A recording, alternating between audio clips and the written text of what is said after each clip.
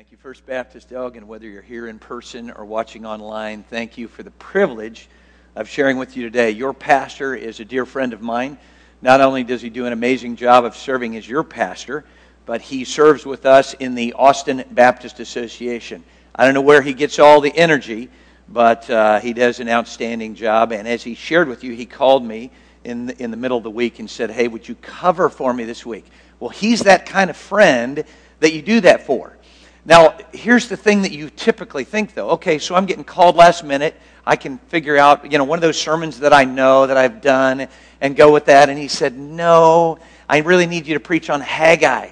And I'm thinking to myself, I know where Haggai is in the Old Testament, but really, other than that, we're in trouble. And my wife is not with me today. Bethany, my daughter, is. And I'm sure that from San Antonio watching, our granddaughter, my wife, is praying for you. In working with 200 churches, I have the opportunity to, develop a few sermons that I kind of like, and I preach them over and over and over again. I knew I was in trouble when Bethany, my daughter, said, "Dad, hey, if you ever pass out up there, I can get up because I know your sermons, by heart." But one Sunday, no kidding, I told Julie, I said, after the service, I said, didn't you think that was an amazing service today?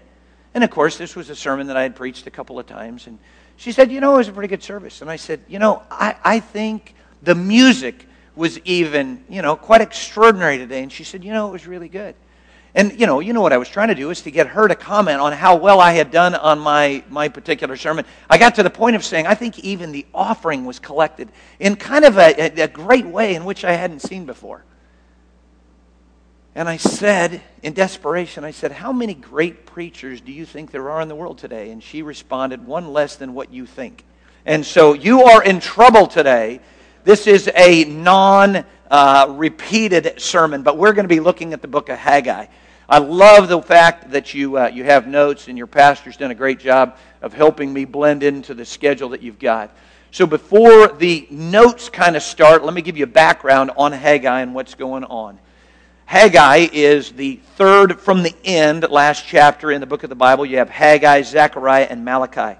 And in those three prophets, we kind of have the end of the Jewish people and their history. In 536, Ezra takes about 50,000 Jews and returns them to the Holy Land. And they repair the altar, they begin the sacrifices, and they're going to rebuild the temple. So that's in 536. And then in 520, the people take up the work again. So it takes them about 15 years to get this thing going. And the purpose of why Haggai is writing is he's trying to encourage these people, hey, you got to get with this. You got to get the sanctuary finished. You got to get the tabernacle finished. You got to be about God's work. And they were a little bit lazy. They were a little bit lethargic about all that. And in this book, in 2 chapters, he's going to preach 4 sermons. Don't worry. I already know when I'm to be done, so I'm not preaching 4, just 1. So these are the 4 sermons that he preaches. The first one begins in verse 1, and it goes from verse 1 to 15. And he preaches it, interestingly enough, from history, we know on September 1st of 520. On September 1st of 520, he preaches this 16 years after they've laid the foundation for this new temple. And I've entitled that first sermon, Putting Ourselves Ahead of God. These people had moved there. They got excited at the beginning about doing the work of rebuilding the temple. But then they started thinking, hey, listen, we got our own stuff to do. And God and His priority kind of got put on the back burner. And then on October 21st, 520, and again, we know this from all the historical references, about 7 weeks after that first sermon, he preaches his second sermon, and he encourages them that they need to look back, and they need to see what God has done, and they're so worried about the future, they forget all the things that God's done. And then finally, on December 24th, 2 months later, he tells them, he said, one of the things that you all need to do is you need to confess to God all of your shortcomings and allow God to work. And then on that same day, he preaches the 4th sermon, which is in chapter 2, verses 20 through 23. Now, I know that is rapid-fire kinds of stuff, but it'll give you an overview of what's happening in the book of Haggai. Haggai was a prophet, which means he was a voice for God. You can think of it almost this way. He was a preacher who stepped in to tell the people what God had for them. And so this morning, we're going to follow the lead of Haggai, and we're going to look at those first 11 verses of chapter 1. So if you've got your Bible there, open that up, or if not, you can look at it on the screen. We're going to be looking at Haggai chapter 1, and actually we'll start in verse 2 and we'll go through verse 11. And I've entitled the sermon this morning, A Bag with a Hole in It. Now, you don't have to think very creatively to figure out if you've got a bag and you got a hole in it, you got a problem. You've got an issue, you've got something that you need to rectify. And these people were consumed with trying to fill a bag that had a hole in it. The question is, do you repair the hole? Do you quit putting stuff in the bag so that nothing falls out of it? What's the solution? I have a feeling that as you hear this sermon unfold today, you're going to realize that there's some commonality, there's some connection between what we're dealing with in our lives and what the Jewish people were dealing with way back in 520. How is that? Well, we all have issues in our life. We all have things in our life that seem to consume us. And sometimes we forget that putting Christ first, putting God first in our life is the most important thing. Now, in these two chapters, Haggai tells the people 2 times in each of the chapters, 2 times in chapter 1 and 2 times in chapter 2, think carefully about your way. And as we begin this morning and as we dig into the points of the sermon, I want you and me, and in fact, I've got a little head start on you because over the course of the past couple of days, I've been thinking about my ways. I've been thinking about my life. I've been thinking about my priority. And what I've asked myself is this: what am I investing my life in? Am I investing my life in eternal things, or am I investing my life in temporal things? What are my priorities? How are they in driving my entire life? And I've put them in the mindset of paying dividends. Our son Thompson works with a financial institution. And if you have money, he invests your money for you, and he provides for you a return on your investment. He provides for you a dividend. If you were to describe your life today, what kind of return are you giving on the actions or the activity of your life? So let's begin by looking at the verses, and we're going to again look at verses 2 through 11 of chapter 1. Okay, let's begin. It says, "The Lord of armies says this people say, the time has not come for the house of the Lord to be rebuilt. The word of the Lord came through the prophet Haggai. Is it a time for you yourselves to live in your paneled houses while this house lies in ruin?" Verse number 5. "Now the Lord of armies says this, think carefully about your ways. You have planted much, but harvested little. You eat, but never have enough to be satisfied. You drink, but never have enough to be happy. You put on clothes, but never have enough to get warm. The wage earner puts his wages into a bag with a hole in it. The Lord of armies says this, think carefully about your ways." Verse number 8. "Go up into the hills, bring down the lumber, and build the house, and I will be pleased with it and be glorified, says the Lord. You expected much, but then it amounted to little. When you brought the harvest to your house, I ruined it. Why? This is the declaration of the Lord of armies, because my house still lies in ruins, while each of you is busy with his own house." Verse number 10 and 11. "So on your account, the skies have withheld the dew, and the lands its cropped. I have summoned a drought on the fields, the hills, on the grain, new wine, fresh oil, and whatever the ground yields, on people and animals, and on all that your hands produce." So my observation today: when life stops paying dividends, recognize the pause. When life stops paying dividends, recognize the pause. The chosen people of God were delivered from captivity. They had left Babylon. They've gone back to Jerusalem, their hometown. The first and most important thing that they should have done was to rebuild the temple. And in verse number 2 of this passage, what are they worried about? They're worried about their own stuff. They're worried about taking care of themselves, and then when they get to it, they'll worry about taking care of God's thing. And ultimately what the Lord tells them through these 11 verses is, listen, whatever you're going to pursue in your life, if you don't pursue me first, it's going to be as though you have a hole in your pocket, a hole in your purse. The things that you have are not going to fill, are not going to satisfy. And in fact, the Lord says, I'm going to make sure that that's the case. Is it because the Lord wants to ruin our lives? No. But the Lord knows what's the best, and the Lord wants to give us the very best, that abundant life that He's promised to us. So when life stops paying dividends, recognize the pause. So as we recognize the pause, what should we do? Well, we should admit that you and I, that we have put God on pause. You say, well, why is it so important that we recognize that? Well, if we don't do any introspection, if we don't do ever any stop, if we never do any evaluation in our life, we're just going to keep rolling and rolling and rolling and rolling and doing it.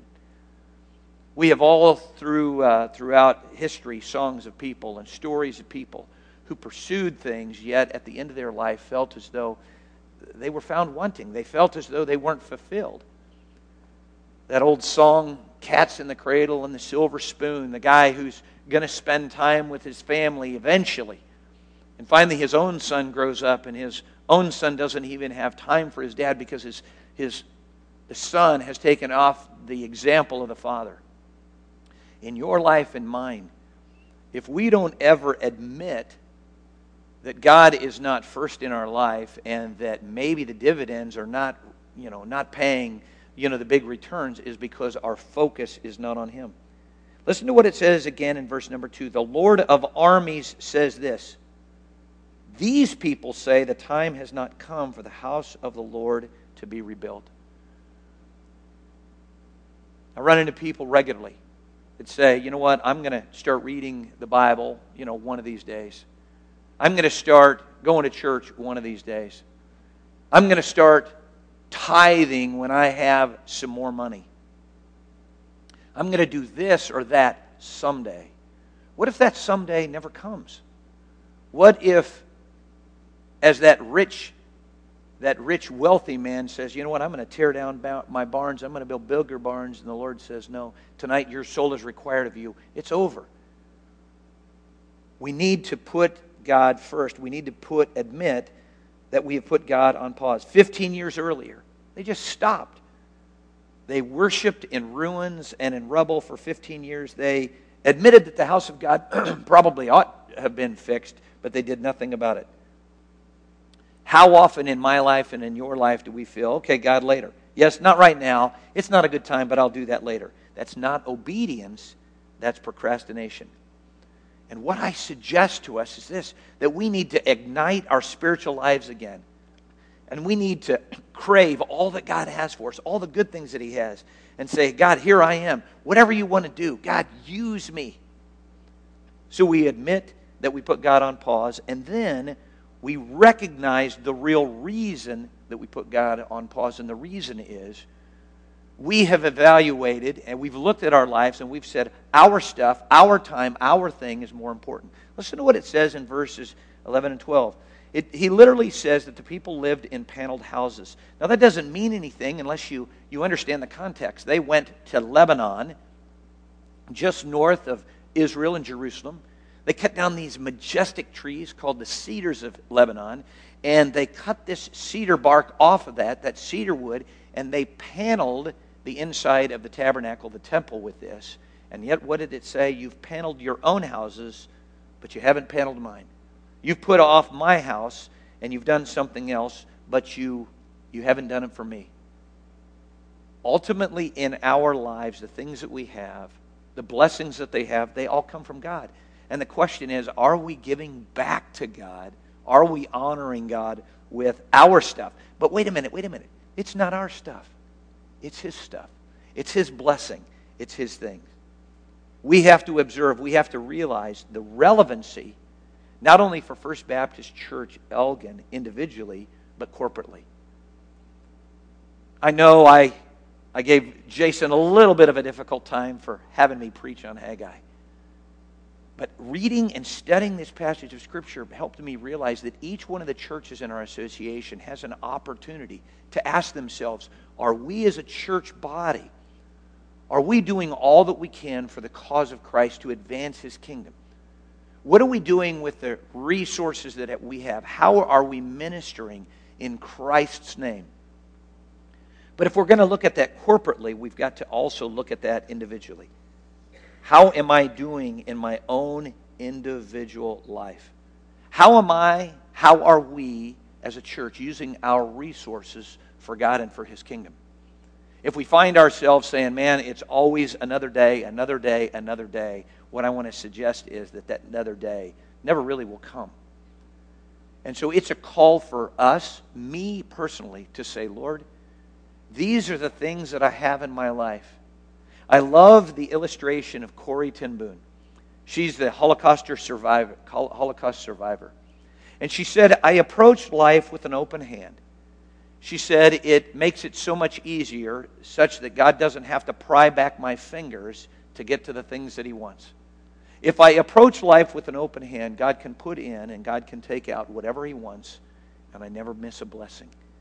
And I think what the prophet Haggai was trying to tell the people is, quit holding on. Quit holding on and allow God to jump in and to take control. So when life stops paying dividends, remember that doing what you're doing is pointless. To continue to strive and to do the things that you're doing is not going to change the direction of your life. One of the great books of the Bible, and of course in your reading through and studying through the Bible, you've read through Ecclesiastes. The wisest man on the planet, Solomon. He says the pursuit of everything but God is vanity. It's like chasing wind. It's pointless for us to look at our lives to try to work harder rather than putting God first. Again, remember, Haggai tells them that they need to reflect on how they're living. They need to do a self-evaluation.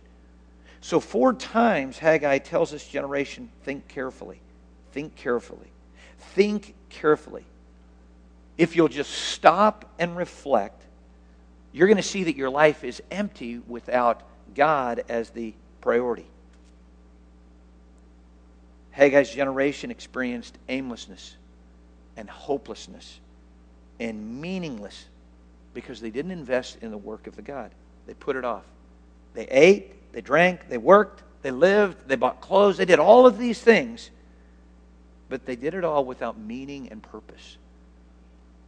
And that's not too big of a stretch for us, because as we look at the world in which we live, the world apart from Christ is trying to pursue all the satisfaction, all the things, without focusing on Him, without seeking Him. So why do we seek to merely survive when we can thrive in this abundant life that God has for us? I mean, through Him we have access to an abundant life. We have access to love and joy and peace and patience and kindness and goodness and faithfulness and gentleness and self-control. The fruits of the Spirit. Yet so many of us, we put Him off, we make Him wait, we spend our lives living for ourselves. And like verse number 6, it says the wage earner puts his wages into a bag with a hole in it. Can never fill up because it's always emptied out. And he goes on to say in verse number 9, he said, you expected much. You expected a great return. You expected great things. But then it amounted to little. Disappointment again and again. Life can seem exhausting when there's nothing to show for it. But when Christ is at the center, it means everything. Yesterday, one of the sweetest ladies I've known in my life and ministry passed, and I had the privilege of being a part of her funeral service. The entirety of her life, she had health issues. I don't remember times when she was not walking with some kind of an aid to help her. And yet there was a celebration because her life was not defined by all of the shortcomings, all of the struggles of her life. Her life was defined by her character, by her actions, and her life was focused on Christ. So what would I suggest to you today? What would be the application of this first sermon to you and to us today? Here it is. Do whatever it takes. Do whatever it takes to make life pay dividends. And how do I want to say it? Just do it. I know Nike's probably going to be on me. They're probably watching this sermon this morning saying, David, you have stolen our tagline. As a follower of Christ, can I tell you, take an opportunity. I was so appreciative, Jason, when he talked to us about tithing today. The Lord says, test me, check me out. You give. Just see if I don't open the doorways of heaven, the floodgates of heaven. The rewards of putting your life in Christ's hands, the reward of allowing God to be the financial manager of your life, the steward of your life, brings purpose and meaning and relationship, but most especially unconditional love. Jim Elliott, a young graduate of Wheaton College, he and his buddies decided that they would go and they would try to minister to an unreached Indian tribe down in South America. They flew a plane, they dropped some goodies, they made contact with these natives. And on the very first meeting with these natives, they killed them. And so many people said, what a waste. What a waste of a life. You graduated from college, you had all this before you. But they found in Jim Elliott's journal these words: he is no fool who gives what he cannot keep to gain what he cannot lose. Matthew chapter 6 and verse 33 say this, but seek first the kingdom of God and His righteousness, and all these things will be provided to you. In verse number 8, the prophet says, go up into the hills, bring down lumber, and build the house. I will be pleased with it and be glorified, says the Lord. So my suggestion to all of us today, let's go up into the hills. Let's get alone with God. Let's take the materials that God has given to us and let's use those to build and advance His kingdom. See, when your goal and when my goal come to bringing pleasure and honor to God, real meaning comes into our lives.